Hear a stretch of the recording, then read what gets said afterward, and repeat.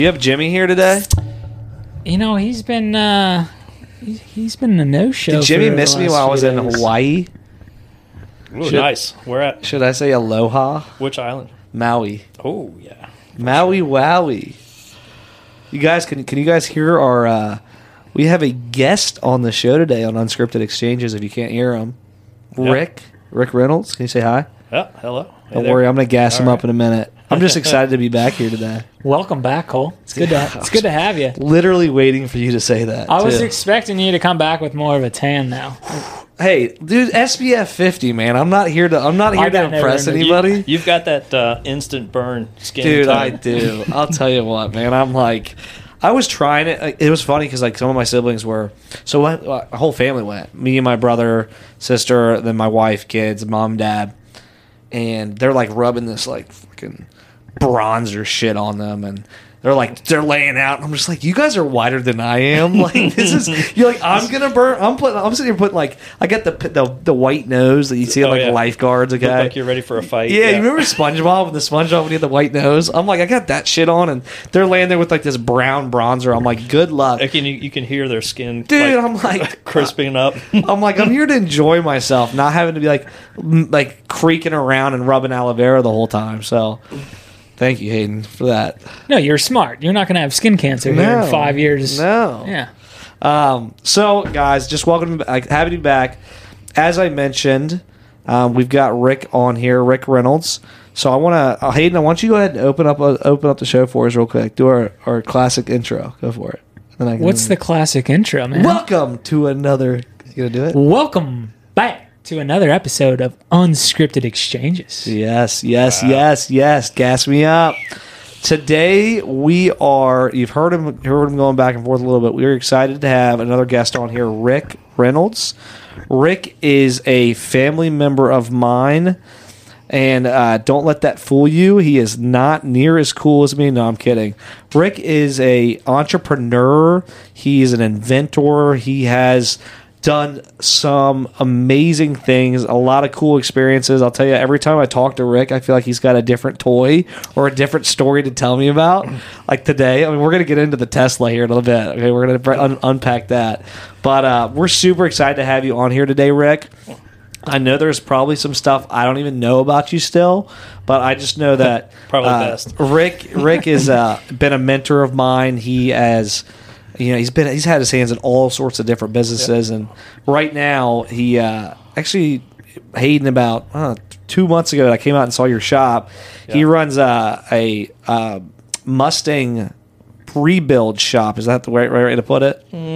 Yeah, we can call it that. Okay, it's a freaking awesome shop called Cortex Racing, and I'll let him get a little bit about that, but. I'm walking around going, what's this? What's this? What's this? What's this? He's got 3D printers. He's building his own parts. I mean, just an unbelievable setup. So, Rick, super excited to have you on here. Yeah, thank you. Way to oversell it. No pressure, right? If I gotta fill all those boxes now, I guess. Yeah, Rick's like, all right. Cole might be the best at gassing people up. He does a really good job of doing that. Hey, but it's all genuine. Totally. I wouldn't have had you on here if I didn't think all that stuff.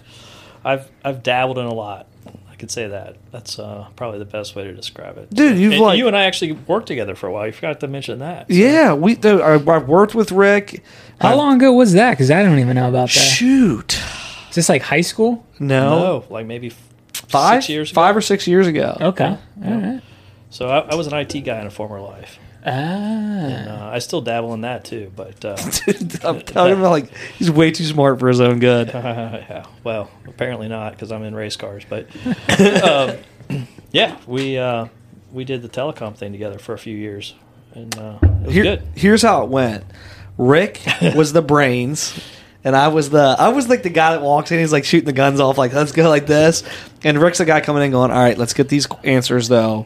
And I'm like, can we do this? He's like, yeah, we can figure it out. He's like, all right. So I'm the GM, and Cole's hired as a salesman, right? Yep. And 99 out of 100 guys you hire to be a salesman, you're having to prod them. Where are you at with this? Where are you at with your leads? What are you doing? Cole is that 1 in 100 where you're like, okay, you need to slow down. You need to get off the phone. You got too much going on. Just like take it down a notch.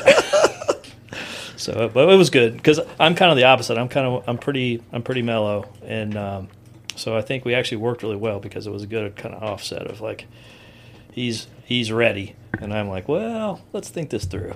That's kind of like our relationship, you know. I'm more the mellow one over here. I feel like I'm actually on a couch, and I feel like this is a session for me right now. Like, you didn't realize this was actually an intervention. Yeah. Cole. Everybody feels the same way about you. You know, at least I'm consistent. No, I don't want you to change at all. We need more people like you. Hey, sure. hey, thank you guys. Thank you. You guys are gassing me up now. So, I wanted to first thing I wanted to talk about, Rick. I'm just going to go right off the cusp here is Cortex Racing, and I'd love I was telling Hayden a little bit about your background in racing, in cars. Yep. And what I'd love to hear is kind of I don't know even the 10th of it, but I know that you've gone to some unbelievable shows all around the world, run some race teams, right? You've been there, done that. I mean, some unbelievable stuff. So can you tell me okay, I guess I'll make it simpler for you. How did you get in to cars? What started that passion? And then tell me some of these experiences you've had. All right, so the car thing, I think that stemmed from as far as I can remember. I've always been a mechanical tinkerer. Mm-hmm. When I was a kid, I would take things apart to try to figure out how they worked, and that's just I don't know where it came from. It's not really my parents. They weren't that way. I don't know, but mm-hmm. I've always enjoyed trying to figure things out, how things work, and all that. So. So, like I said, I've always had that mannerism, and then in high school, I met who is still to this day my best friend. His name's Rob, and Rob's dad had a little side business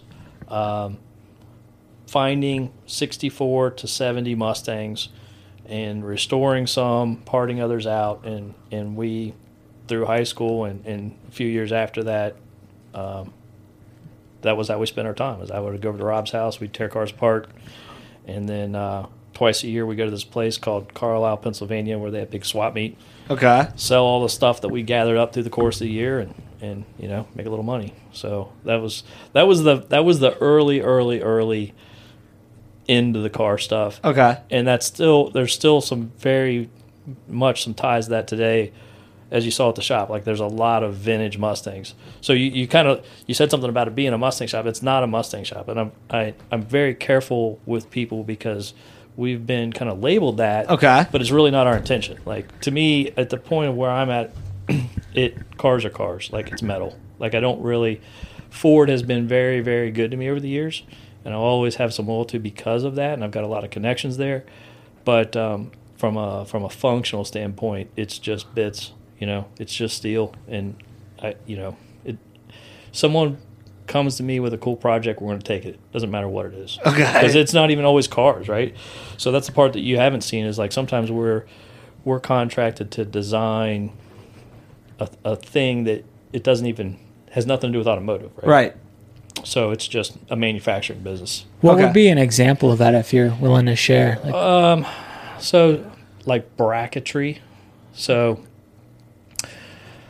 I have a partner, and my partner has an aerospace background. Okay. And so sometimes there aren't – it's a surprising few number of people who do engineering properly. Sure. And so when you say, I need a hinge built, and it's okay, it's one thing if you're just trying to put a gate on your backyard. Yeah. If you're trying to do something that is on a component that's extremely expensive, like an airplane, you can't try it, see if it breaks, and then build another one, right? You have to do the proper engineering, right? And so once you get known for that, then people that understand that you can actually do things properly, they'll come to you and request. It's like any other industry. You're going to get an RFQ. Here's a drawing. Can you make it? Right. how much. So it sounds like you guys work on things outside of cars then, too, at times? Very, very little. Okay. But we can. Gotcha. Okay. Most of it is car related in some, but Fair. it's not necessarily. Most people that without having a conversation, they see our online store. You go there, you buy shocks and performance parts for mainly Mustangs, and that's what they know us as. Without having, we don't tell that story of like, hey, if you want us to build something for you, we will. So, a big part of the business is private label work for people in the automotive industry that we are buying stuff from them, and then we're in turn selling back to them manufactured parts that they won't make. Okay. So you do a modification or something to it, and then sell it back to them. Well, it's like so much of today's world, there are far fewer people that actually make stuff than sell stuff.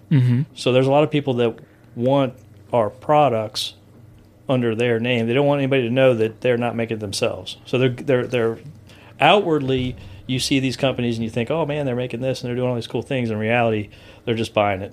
They're buying it I and think sticking they their call label. that white labeling. I think that might be the term. Yep. Yeah. And so when you talk about automotive stuff, you've got so many, thousands and thousands of components. Well, if you want to build a car, even the biggest manufacturers, they're outsourcing some percentages of those parts, right? Right. And so I've not done anything for OE manufacturers. Well, that's not true. We've done some stuff for Ford on the performance side. So you've got Ford, the company, and then you've got Ford Performance, where is kind of like their aftermarket division inside of Ford. Okay. So we've sold parts to Ford Performance.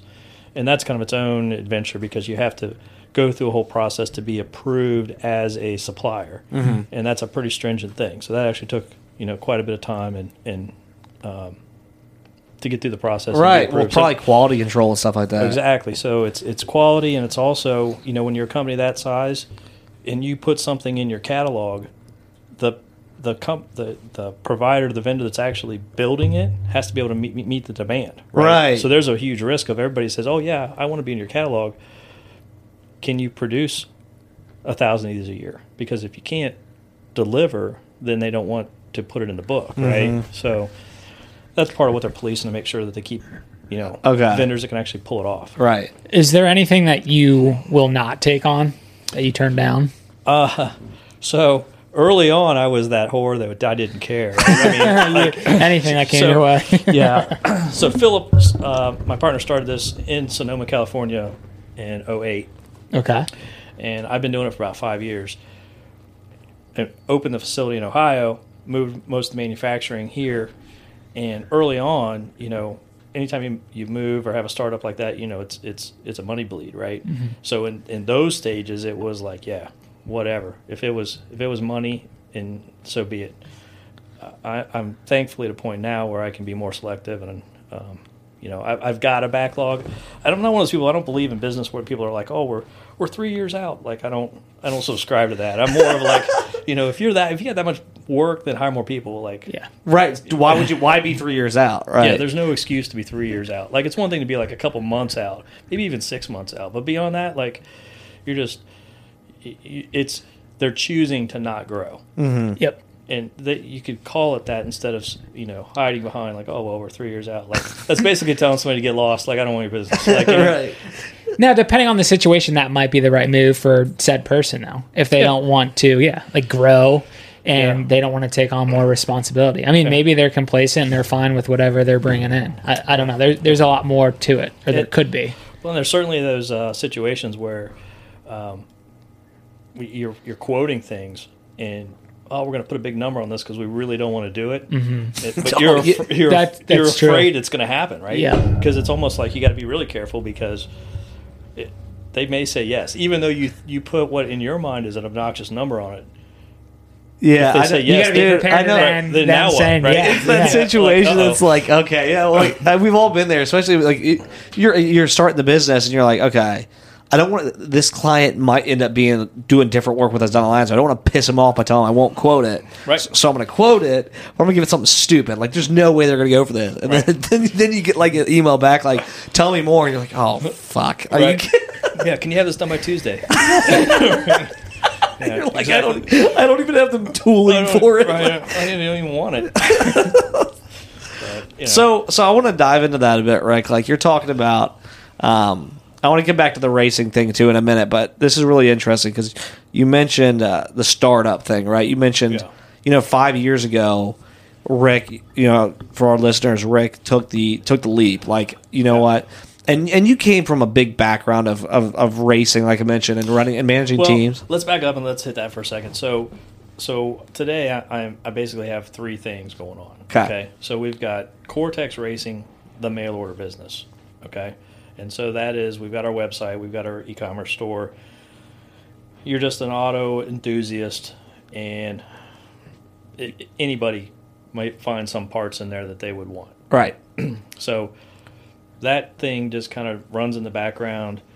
We come in the mornings, look for orders, fill them and sub them out. Yep. And because we actually make the parts that we sell, there's a whole bunch of stuff in the background because it's not like we're buying and then reselling. Right. We're buying raw materials, making it whatever it is, and then selling on the store. So some things we buy and resell, but probably 80% we actually manufacture. Okay. So you got that aspect. Then you've got the floor work, which you came out and saw, which is right now we've got 5 cars under construction.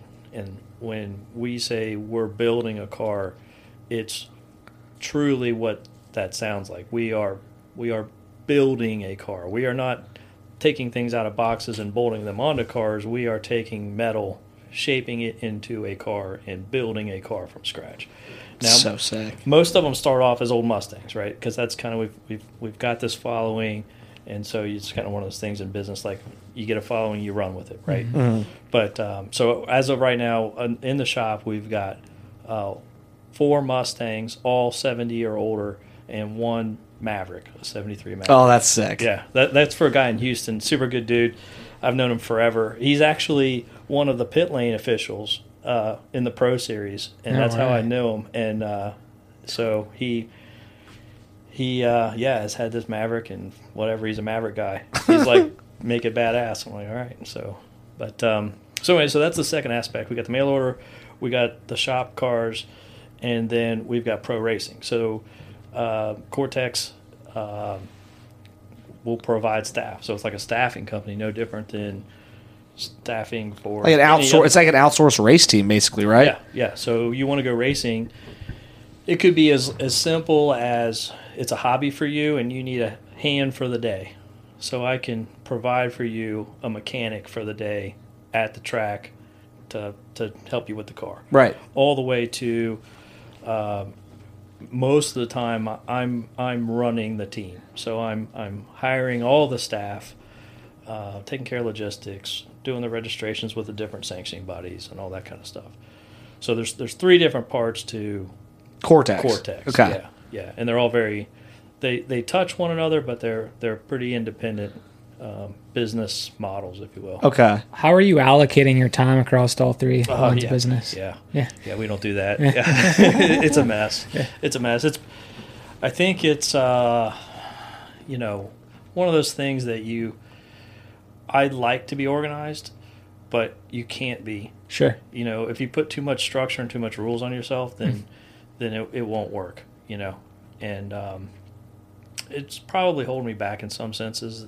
Probably any of the different segments could stand on their own, and they would probably do better individually if I was dedicated to them.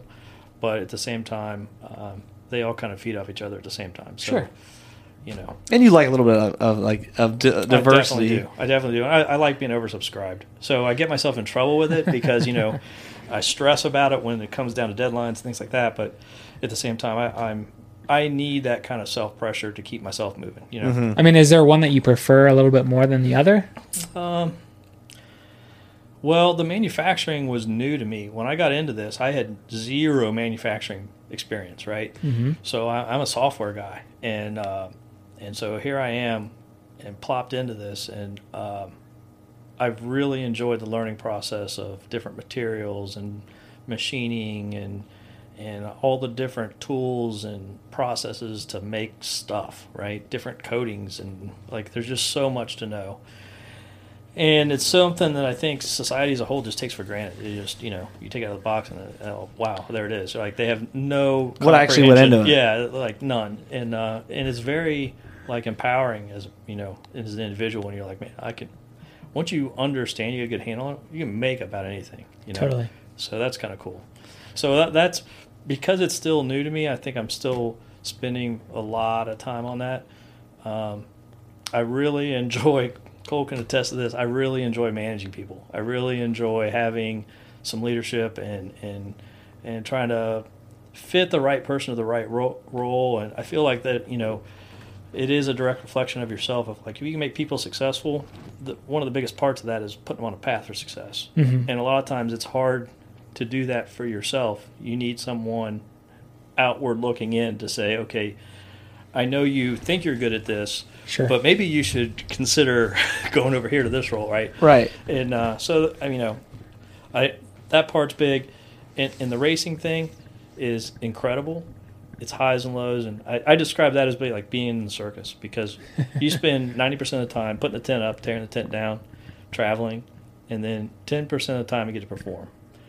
But it's just nonstop, and it's never the same thing twice, and you never know what to expect, and I love that. So that's always cool. You like the diversity. You like to switch it up. Oh yeah, for sure. Yeah, for I sure. can attest to that. Rick likes to be able to get his hands in different things. I do, and I like competition. And that's I think it's taken a long time, but I've gotten to the point where my main racing stuff is IMSA, which is the highest tier of sports cars, and so highest tier. Like, who are you racing? Like, what kind of cars are they? Well, at the moment, Mustangs, right? So it's with Ford. Okay. But like most sports, you've got different amateur levels. Sure. And you got semi-pro, and then you got people that call themselves pro, but they're not really pro. Right. So this is as high as you can go. So, it's the thing for me when we win a race. Like, I know we've beaten the best in the world at it, right? And that's a big thing to me. He says that so nonchalantly, like he's like we're racing at the highest tier. Yeah. So I'm gonna go back to my question because I want to know, like, so you say you're racing at the highest tier, like what kind? So your team's the Ford Mustangs, right? Yep. Who are you racing against? Other Mustangs? Are you? So yeah. Okay. Yeah. So there's private teams. So let me correct myself. We are not Ford. Ford does not have its own team. Okay. All right. So the group I actually work with right now is called PF Racing.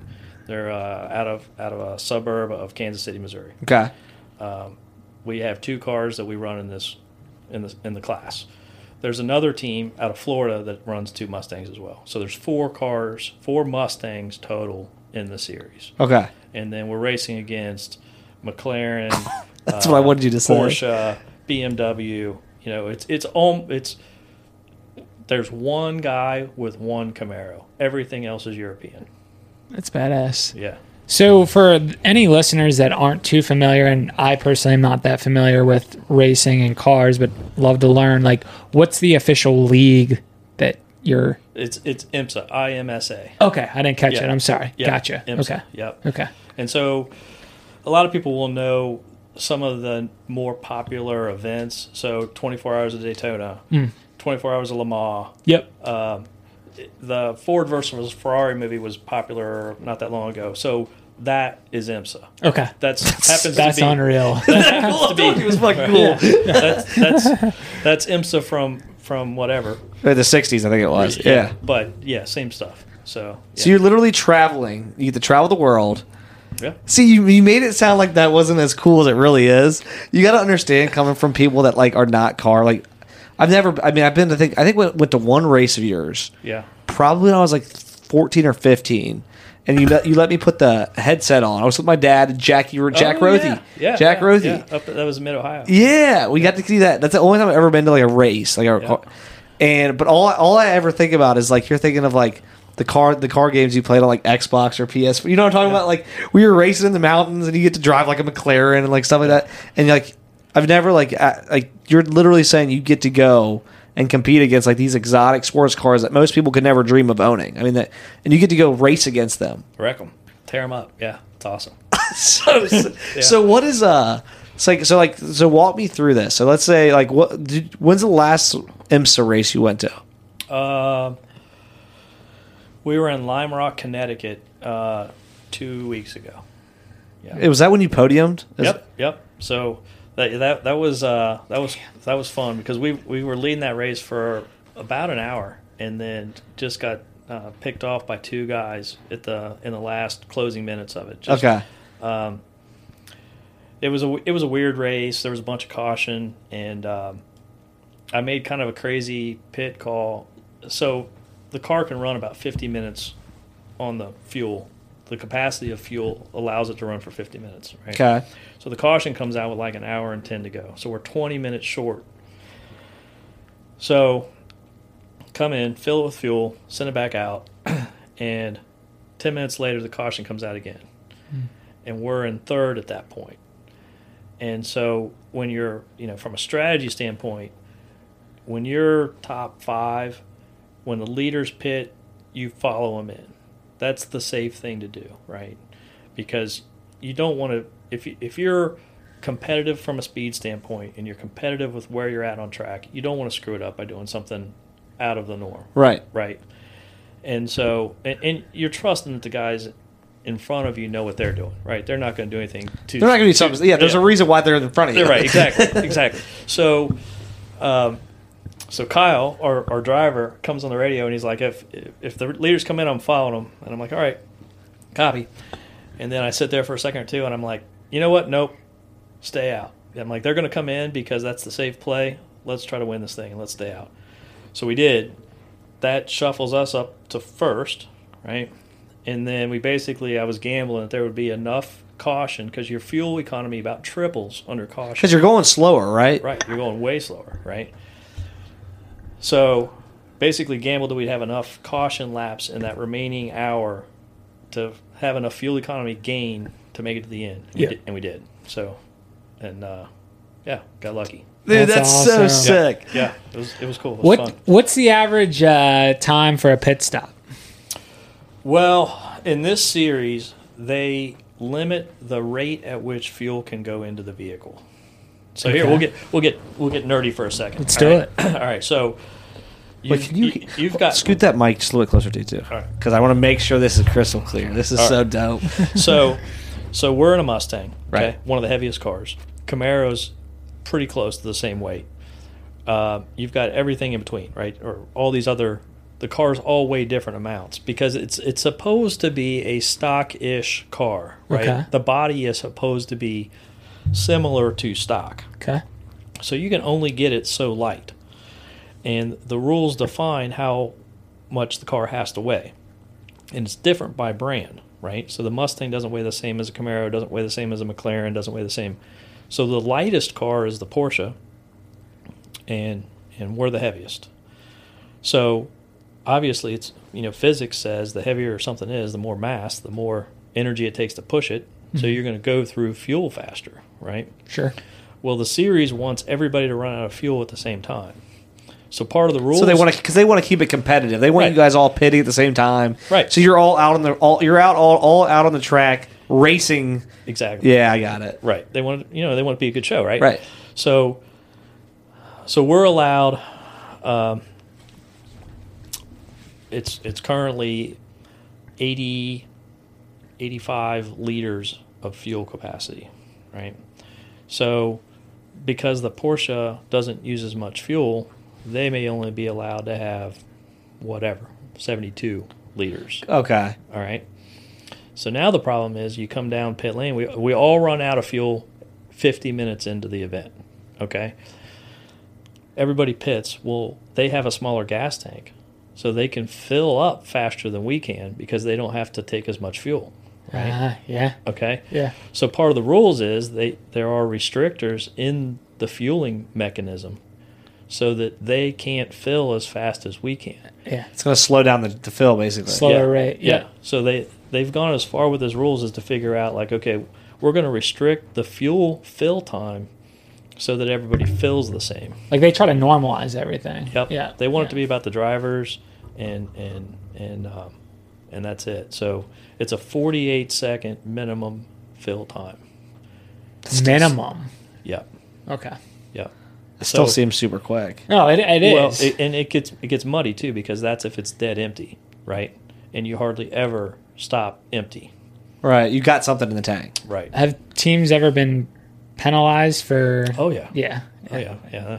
It's racing, right? there's a a lot of competitive interpretation, nature. you know. But some of that. So the way that particular rule works is, if they were to check you post race, Right. they would bring the car to your pit stall, make you pump all the fuel out, and then plug in, and they would time you and see how long it takes to fill from empty. Oh, checking you basically. Yeah. So Has that happened to you? it hasn't happened to me personally. Okay. So that rule has changed some over the years.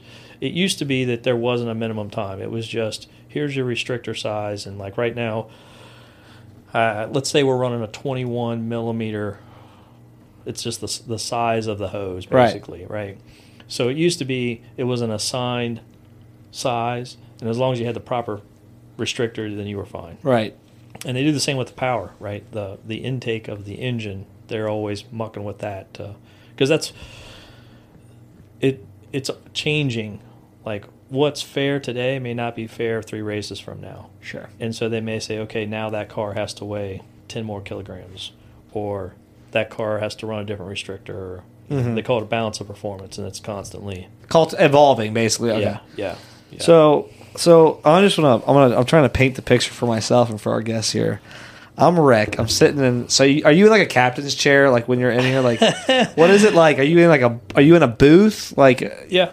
Okay, Well, no, I mean we've got like carts basically that you set up on top of. Okay. And like you'll see like all the monitors, because it'll have like TV screens, and then you'll have car data, and then you'll have the timing and scoring, and all these different things up on the different monitors, and so for me, it's a couple things. One, trying to keep the guys informed of what's going on, right? Because it's like, okay, they've all done it. These are pro dudes, right?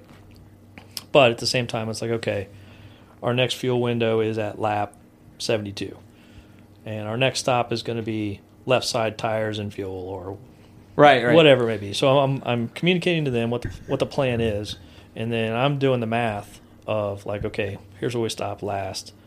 Here's what I think our fuel economy is at this moment. Here's what I think we're going to have to stop again. Who's in front of us? Who's behind us? Who's already stopped? Who's not stopped? You know what I mean? Because let's say you're in 5th. Maybe that's concerning, and maybe it's not. If you know the 4 guys in front of you haven't stopped yet, and they are definitely not going to make it on fuel, then you don't worry about it, right? Right. You're going to pass them. Right. Fifth is fantastic. We're going to be forced to the front at some point. So let's just cruise and stay in 5th and wait. Just let it come to us. Right. So that's the kind of, you're always. And it's like an ever evolving situation. You're analyzing it. And like, right. So that's so what's cool. keeping me the most mentally. I'm literally tired from mentally thinking about that kind of stuff. They're 2.5 hour races, right? So by the time it's over, I'm like, you're drained. Enough. Yeah. Yeah, because you're analyzing and making. So are you ever sitting there and going, "You idiot! You fucked up the car!" Like you yelling at your. Well, I had that moment at this race we were just talking about, because like we were the only ones that didn't pit, right? The only car, right?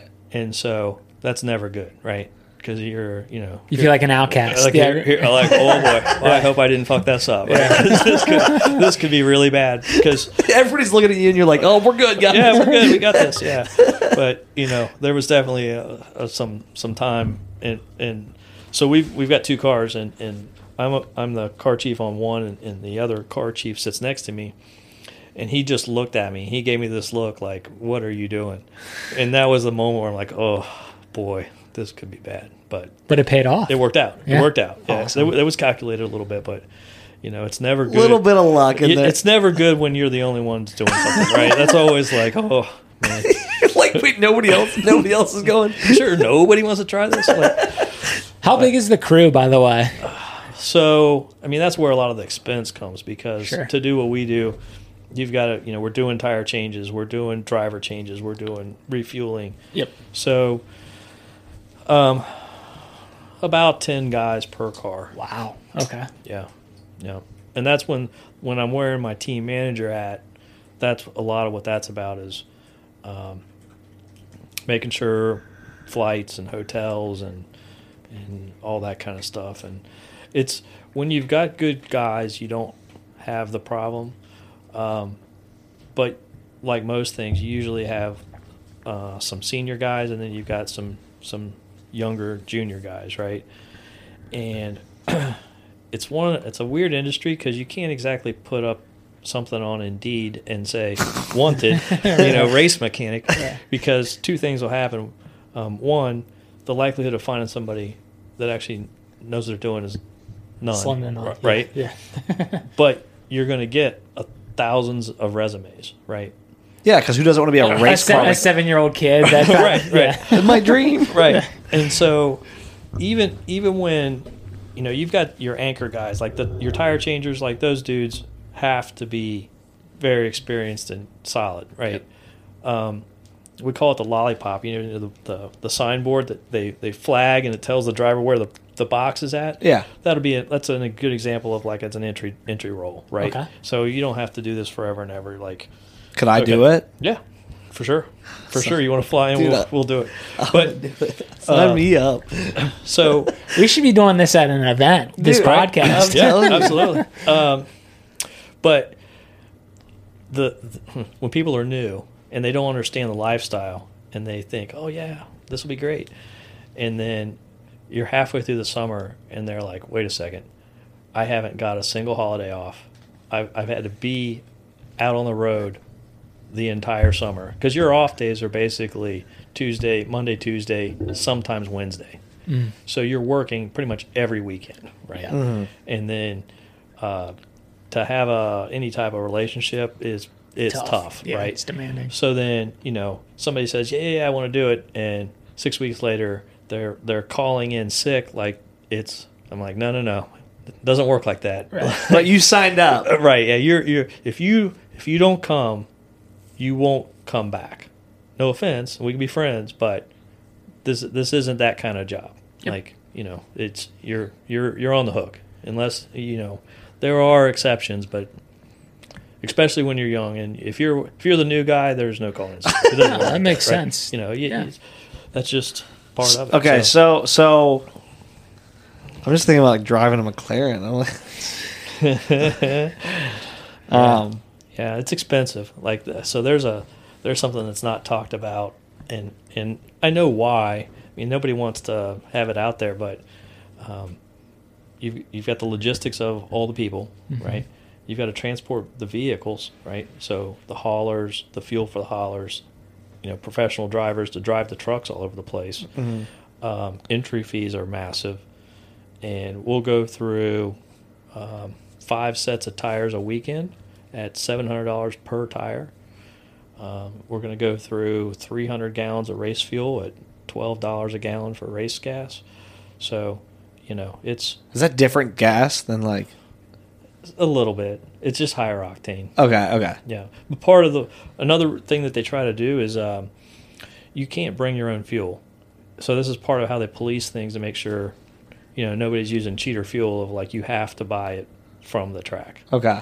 Same with the tires. The tires actually have RFID built into the tire, and they know the serial number of the tire on the car at any given moment. So they're they're trying to keep everybody here.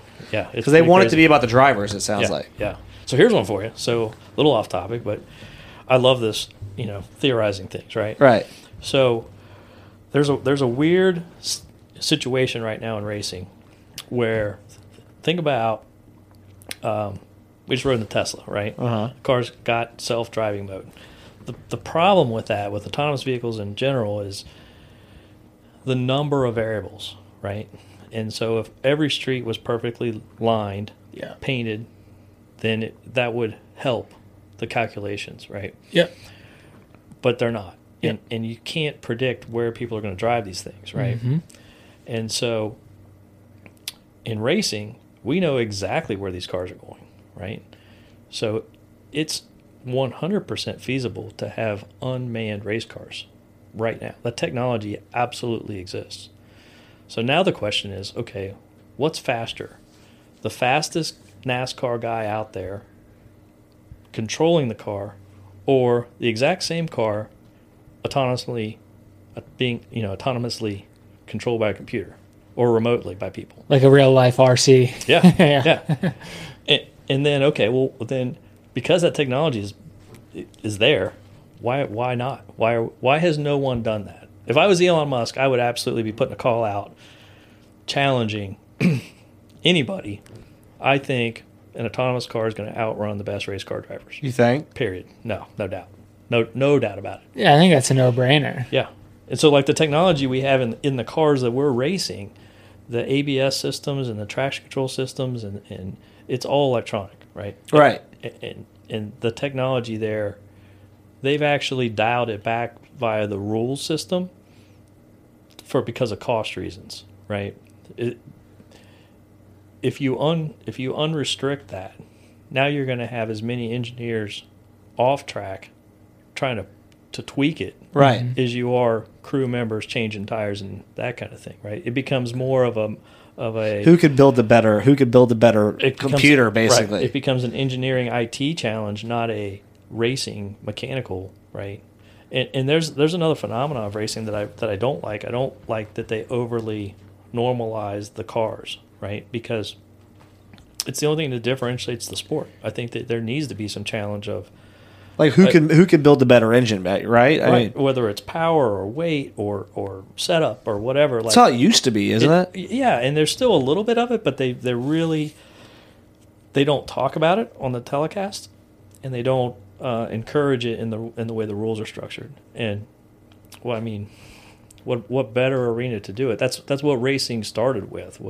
That's back when the manufacturers were really, really into it. That was part of the reason. There was learning to be had, right? Well, that's really not part of the equation anymore. But I just think it would be super cool to see a unmanned car racing a manned see car. Who wins. Yeah, see who's faster. I think it's going to happen. It's just a matter of when, right? You would think. Yeah. You would think. I think that the political machine is not going to let it happen. Okay. For a while. Yeah. So what happens if it does exactly what we just said we think it would happen, and the unmanned vehicle just dominates? That's the end of the sport, right? Or the sport has to shift so I think it pivots. dynamically. Yeah.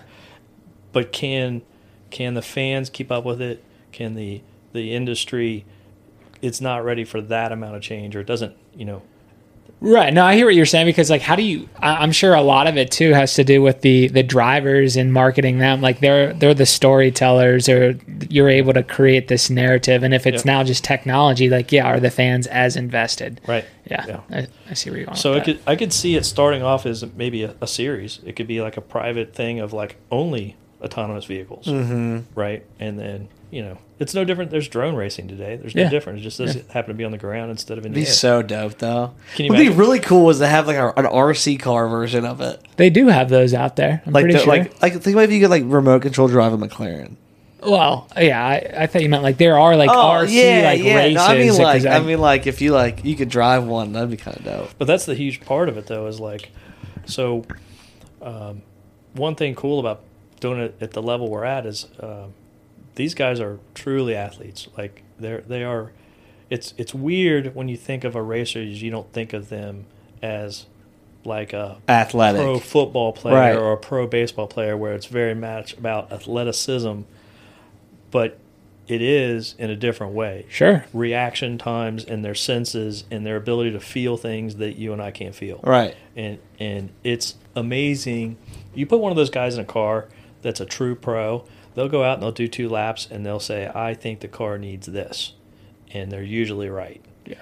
And that awareness and sense of what's going on around them is really unique. That's what makes them pros, Well, it's tough, too. I mean, how fast are they going in these races? Like, these IMSA races, like, how fast are these cars going? It's different from track to track. So the one we're going to next is Road America, which is in Wisconsin. It's a really, really fast track. I don't know what I think the total track's like 4.3 miles, but the front straightaway is like a mile long. Oh, so you can get up there. Oh, yeah. Like an R car, probably 170, something like that. Okay. And then, we race with like the prototype, the cars that don't look like anything. They're like they're like Indy cars, except they have somewhat of a body around them. Right. Yeah. They'll do 200 mile an hour. Wow. Yeah. So it's So the amount of control you've got to have with a car like that, like that's exerting in itself. it's sensory. It's sensory because if you're doing 170 miles an hour and you see a corner coming up, and it's funny because I came from the drag racing world. I've been in really, really fast drag cars, right? And people think What? I didn't know that. Oh yeah. So people think that sports cars are going to be scary, and to me, it's not scary because it's not that intense. It's not violent, right? It's not like drag racing cars are violent, Well, the difference is when you have to stop from 170 miles an hour, you have to plan that out, right? By the time you realize you waited too long to hit the brakes, you're off the track, right? Because the cars take hundreds of feet to slow down.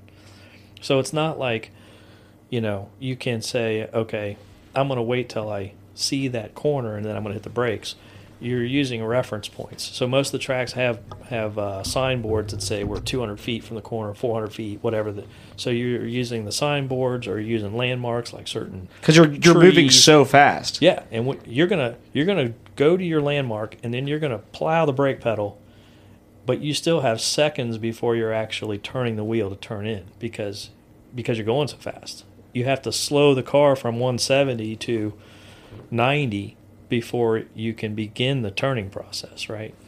But that distance Closes so quickly. Yeah, and that's where it's very much a sensory thing of like depth perception and reference points, and the differences between we've got data systems and then we log everything. Right. So you'll take up one lap, my lap, and your lap, and we'll overlay them, and we'll be comparing in feet.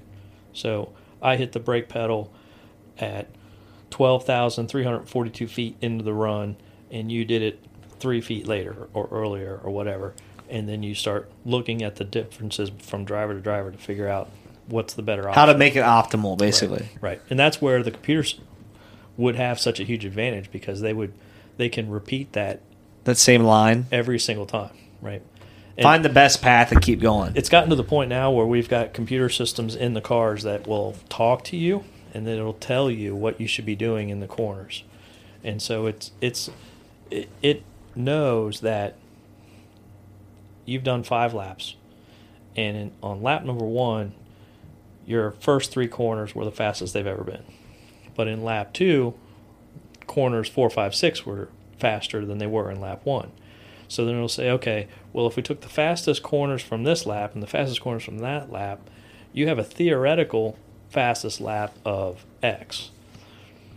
It's taking the sum of all of the best attributes, right? Well, if the computer was in control of the car, it could take all that and say, okay, Put it together. boom, there it is, right? You'll never do that with a human. Yeah, because there's just error. Because we're just, yeah. And we're talking about finite, right? This is what makes the pros of like, it's not flagrantly obvious what they're doing wrong. Right. It's inches of difference. It's crazy. Yeah, it's cool. It's fascinating. Yep. I'm sure this varies from race to race, but like, what is the average purse size? Well, that's And you don't have to answer that question either. I'm just kind of curious. so.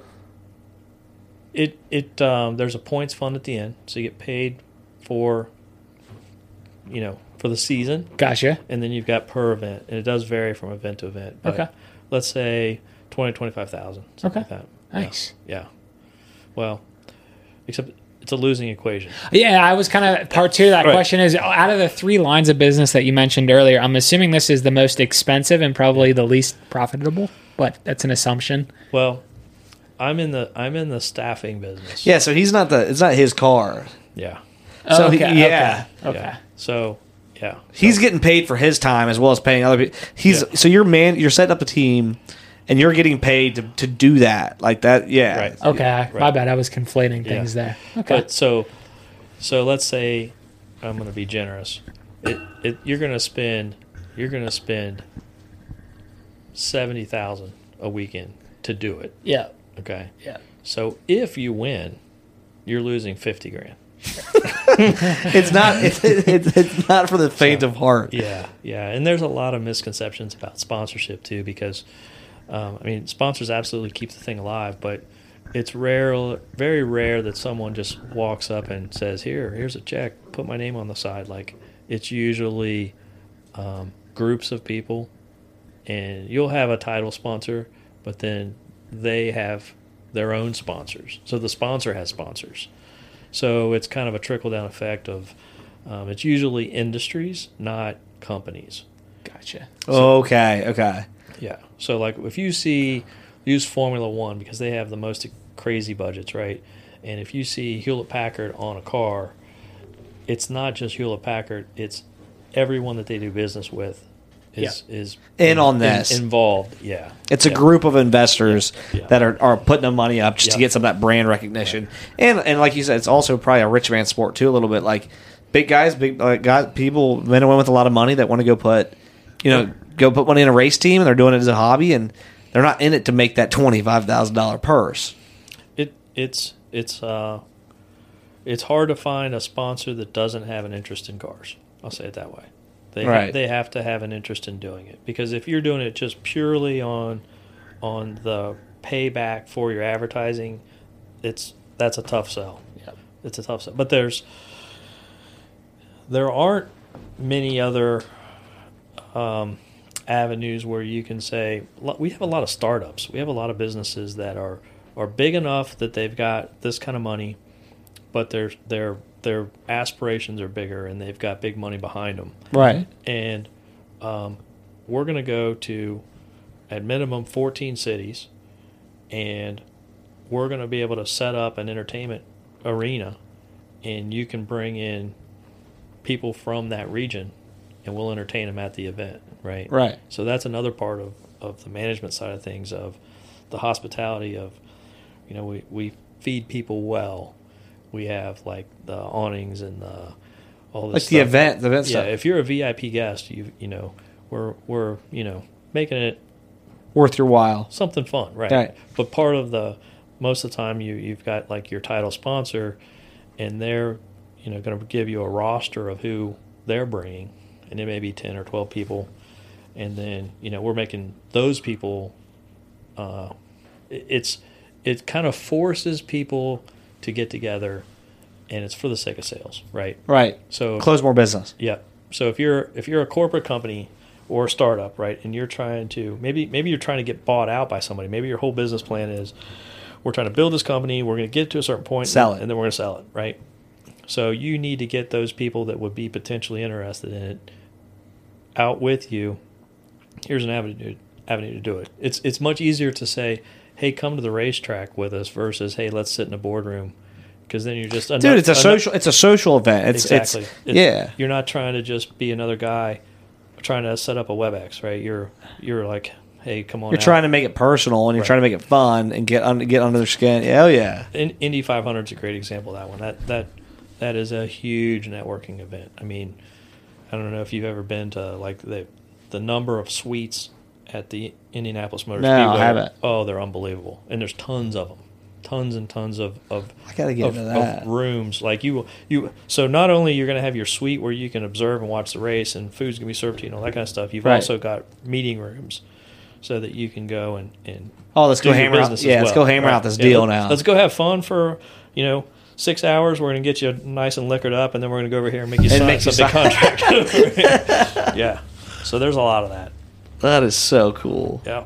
Yeah. So more and more cars, and you kind of mentioned this a few minutes back, are more so turning into just a big piece of technology, right? Yep. What are you most excited about with the future of cars, everyday cars, I should say? Like, since we took a little test ride in the Tesla, which was awesome, and thank you, by the way. Yeah. I don't know. I think the EV movement is the big thing at the moment. Are you a fan of the EV movement too? I think it hasn't settled out yet. Sure. And there's arguments on both sides. Mm-hmm. I think there's technology is always good, right? So from a safety standpoint, I think it's a big deal. Cole knows this. I've done some work with the power company in years past, and they're concerned about the draw on the grid, right? Like if this movement happens too fast, the power infrastructure through most of the U.S. can't support it, right? Really? Oh yeah. Isn't that why Elon's building a whole bunch of charging stations? Or but the power to the charging station still has to come from somewhere, right? Well, I mean, isn't he? He wants to build those. What are they called? I heard him. Like the big facilities. Aren't they building big solar places though to get the power from? Solar's a joke. I mean, I don't know anything. Oh, hold on. Digress on that. Why is solar a joke? Well, when you look at the power produced relative to the need, the demand, it can't do it. So today, I shouldn't say right? I should. Well, okay, I shouldn't dismiss it so much because I am a believer of we should be experimenting with all these things. Sure. Okay, but the ones that haven't materialized as much as we would all like to think, wind and solar. There's a reason why. They work, but it's not by nowhere in this foreseeable future is it enough power generation to fulfill the needs. Got it. So we're very, very much dependent on dams and hydroelectric and nuclear. Coal's still the number one, right? So here's he is. You set me up for that. Well, of course. Damn it! You were making his head get even bigger. Coal is still the number one, people. Yeah. Shut up, Jimmy. But the people that are there's an argument that happens a lot about are electric vehicles green or more green or less or and when you look at that part of it, it kind of squashes some of the value there. Like it's worse, right? The batteries are bad for the. I've not looked into it deep enough, sure. Right? But there's absolutely an argument of like you've just shifted it. You haven't really you haven't fixed our consumption of resources. You just moved them to a different, So, I've heard some stuff about like where the majority of the lithium comes from in the world. And that's its own problem, but that doesn't really get discussed, or at least I've not heard that much debate about it. Or, there's a lot of people that want to break ties from dependency on the Middle East for oil, but that's where all the lithium's at. So, all we've done is just shift our dependency to a different. But it's still in the Middle East. Yeah, or Asia, I believe. Yeah, so we're not really solving that problem. I'm regurgitating what I've been told. I haven't done my own homework to confirm it. I like to know my facts, but I do know like solar and wind are not sustainable options. They can't produce enough power to supply even our current consumption, let alone if we try to have every single vehicle running on electricity, right? So take the batteries out. The batteries is its own discussion. How do you create enough power in the grid to do it? And it's not just charging stations. What about just like the pole coming down your street? Like it can only support so many watts. Sure. Yeah. Right? Yeah. It's just like you're trying to wire a stereo in your car, and you need a certain size wire for the current load, right? So the more load on a street, the bigger the power, the bigger the wire. Could you use, and this is just a total thought. No. So the way I understand like that. Just stop here right electric cars. Okay, so just hear me out. Hear me out here. Here goes Cole trying to be technical. Hear me out. So you got your Tesla, right? Yeah. You were talking about the dual motors. I understand that. And you've got, basically what they're built off is a battery. It's an electric battery. It's a lithium battery, right? Yep.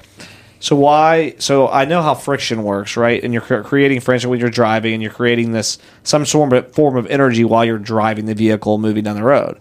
So couldn't you take that energy and charge a backup battery? And then when the backup battery your main battery dies, your backup battery could run the car? F equals MA. Would that work? So what you're describing is no one has ever come up with something that creates energy. Okay. So like you've seen those little things you put on your desk with like that spin and twirl, Right. And you spin it and it'll go for what is like eternity. Right. So those are like very precise, manufactured things and balanced To do that. Right. They're still not 100% efficient. They are consuming energy as they're spinning. They will eventually Stop. So everything consumes energy. So yes, like that, the Teslas and as far as I know, pretty much all the electric vehicles are designed to charge under braking. So Right. So when they stop, it's recharging the battery. It's acting like a generator for the battery when it's braking. Right. Yes. So you're gaining energy braking. You're consuming it when you're accelerating. But in the end, you're net loss. Okay, that was my thing. Is like, is there a way you could make it generate enough? You can't. Yeah, that would be. You'd have to break a lot, would be, I guess. That would be defying physics because you'd be creating energy from nothing. Just put a solar panel on the hood of the car and charge it from the sun. Right. Listen, I knew I was reaching here, but I wanted to see what Rick said. Yeah. So what attracted you to getting a Tesla? I wasn't. It was my son wanted. Okay. I thought they were. Oh, what a good dad! Yeah. Dad of the Year award. Not really. It is super sharp, though. I was not on board originally, but I love it now that we've got it. What would you say are like the pros and the cons now that you've got one? Well, the zero maintenance thing is super nice. It's just like. But what I got a busy lifestyle, so like to not have to mess with oil, and I'm in the car business, right? So Sure. you would think like of anybody to not have to worry about Yeah, car but you've maintenance. probably done that for so long, though, on all your own vehicles. Yeah. The thing is, though, which I'm sure a lot of critics out here bring this up, like what does happen when there is something like it's a tech problem, and where you have to go get it serviced? Oh, yeah. Like would you be able to? No, that's a Tesla thing. That's the thing that's a pain in the ass. Like Right. now, if it was a gas powered, like you probably would be able to. Right. So their pitch. So if you listen to Tesla's pitch, they're like, it doesn't break. It'll never break. Bullshit, though. Literally, that's what they say. It's invincible. Yeah, they literally say like you ask them, they're like it's not like even when Elon Musk does his like grand reveals. I saw him do the semi truck. The Rock back in like 2019. Yeah, did you see the semi truck one? Yeah. So the semi truck, he's basically just like, oh, and by the way, these things will go for 1 million miles, so you'll never have to change them. And but he's basically just saying there's absolutely nothing wrong with it. You never have to do anything. Yeah. Super bold. Yeah. Have you listened to any of his talk about AI and where all that's going? And Oh yeah, I've heard snippets. It's crazy. It's scary awesome. too, though. Well, his belief is that is the greatest threat to humanity. Oh, 1,000%. There's a lot of good with technology, but then there's a point where it starts to become negative for society. I have a hard time believing it. The statement it's the single biggest threat. That's the one I like. That's a pretty strong statement. That's a pretty broad, big. Like, don't get me wrong. I very much see the risks, right? For sure. But the biggest threat, I'm like, I mean, it depends. Yeah, a few others. I hear you on that. Yeah. I'm more worried about getting some food, that kind of thing. Yeah. All right, so we're running on time right now. I wanted to ask a couple questions to you, Rick, before we wrap it up. What were we doing this whole time if we weren't asking them questions? No, I have a couple quick, very specific questions. He's so close sometimes to be just reaching over there. Right. So first question is your story about, kind of where you started and where you are. What advice, especially because you have recent experience with starting a business up, and just starting a business, starting a new venture, anything like that, what advice would you give to people, or have you taken away yourself from this kind of starting this new venture and going out there and dealing with different things? What would be some of the best advice you could give somebody? I don't know. I don't think that I'm at a point where I'm qualified to really say, because I don't see myself as successful to the point of being worthy of giving out advice. Because like we're doing all right, but by no means from a business standpoint, I'm not on anybody's radar as nobody's wanting to take us over. Right? Well, it's all relative, and I think you're very humble, though, too. He is very humble. Yeah. What advice would you give? Like, what would be the best advice you'd give somebody? That's hard. I don't know. Let's rephrase this then. What advice would you give to your younger self? There you go. Yeah. Well, I feel very, very fortunate. Okay, but it is not the easy path, right? And so I have definitely had moments of like, if I had to do it over, would I go a different route? You know, I mean, I left Hewlett Packard to do this. That's a crazy move, right? Yeah. Like the adult in me wants to smack the younger of me for like, what are you thinking, right? So, on the other hand, it's experiences that Make you. yeah, and who else can say that they've done some of this stuff, right? So on one hand, it's really cool, and there's things that are great, and there's other parts that are not so great, and my kids have definitely suffered at times for me being gone as much as I have. So I think you kind of have to keep yourself in check and be aware of like there's handoffs to everything. So maybe that's the advice is like be aware of There's always a trade-off. Yeah, because there as much as it may not seem like it initially. You've only got so much time. Right. Yep. Oh, I like that. That was deep, right? Right? How about that? That was good. That was good, man. Yeah. Okay, so last question, super easy. I was waiting for like Chris Rock versus Will Smith. I was going to ask side you. You were on that. Skyline versus Gold Star. Nah, I don't care. You don't like either of them? No, I like them both. Skyline or Gold Star? Do I have to pick? He Yes. answered it. He doesn't care. You had to pick. There's no right or wrong answer. Depends. Okay. Chris Rock or Will Smith? Well, I asked In a you in a first. brawl, in a fist fight, who would win? No, I'm asking Will you. Smith 1,000% What was would Will win. Smith. What was your iRobot. your okay? He's just a So, bigger human being than Chris Rock, too. I literally iRobot. when I was in Monterey, California. Shortly after that went down, and I'm at a Starbucks, and they've got two tip jars, one labeled Chris Rock and one labeled Will Smith. Right, That's awesome. And the Chris Rock jar was definitely winning. So, my question to you is: if you were there, where would you put your dollar at? Will Smith. Really? That could be a hot take in itself. Yeah. I mean, I'm a big fan of Will Smith. I think. There's no doubt Will would take him, right? But that's not the question. The question is, Who do you like more? who was right? Who was right? Like, because I don't think it's that easy to answer, right? Sure it is. Really? Well, I mean, I think you the justifications are complicated, but the answer's A or B. It's an easy. Well, I don't think it's binary because I don't know what conversations took place before. Like if Will said like, "Hey, like enough's enough. Don't be making comments at my wife or my family," then I think it's totally. I think the whole thing was staged. Well, yeah, we've talked about this. No way. But yeah, if they had conversations behind closed doors in advance, then I think Will had every right. Now, if he went up and did what he did, off the cuff, then I think he's in the wrong. Dude, they're gonna come back out and announce it was all staged. This was a social experiment.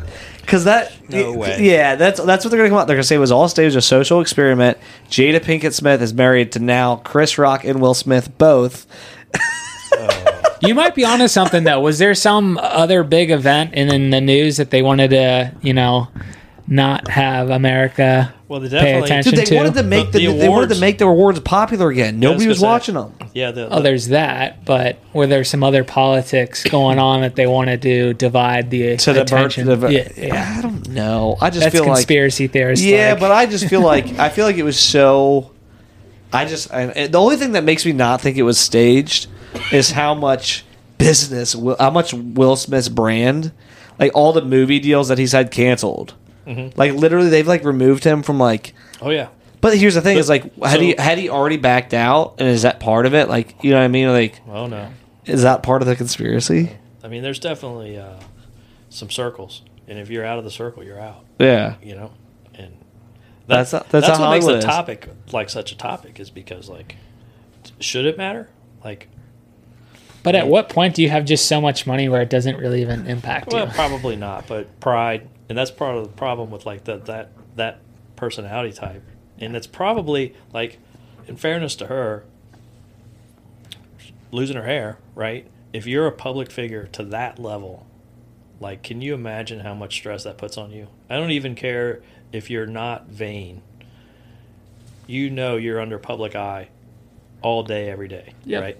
And then that's what's going on. Like, it makes it a big deal. Yeah, but And Well- so like most of the comedians of the world were like, oh, it's a joke, he should take a joke, but it wasn't. You're not at a comedy club, right? right, it wasn't You're at an award banquet, right, but So like, it's one thing to have some aha pops here and there, but you don't expect it to be, it's not Comedy Central Fry, right?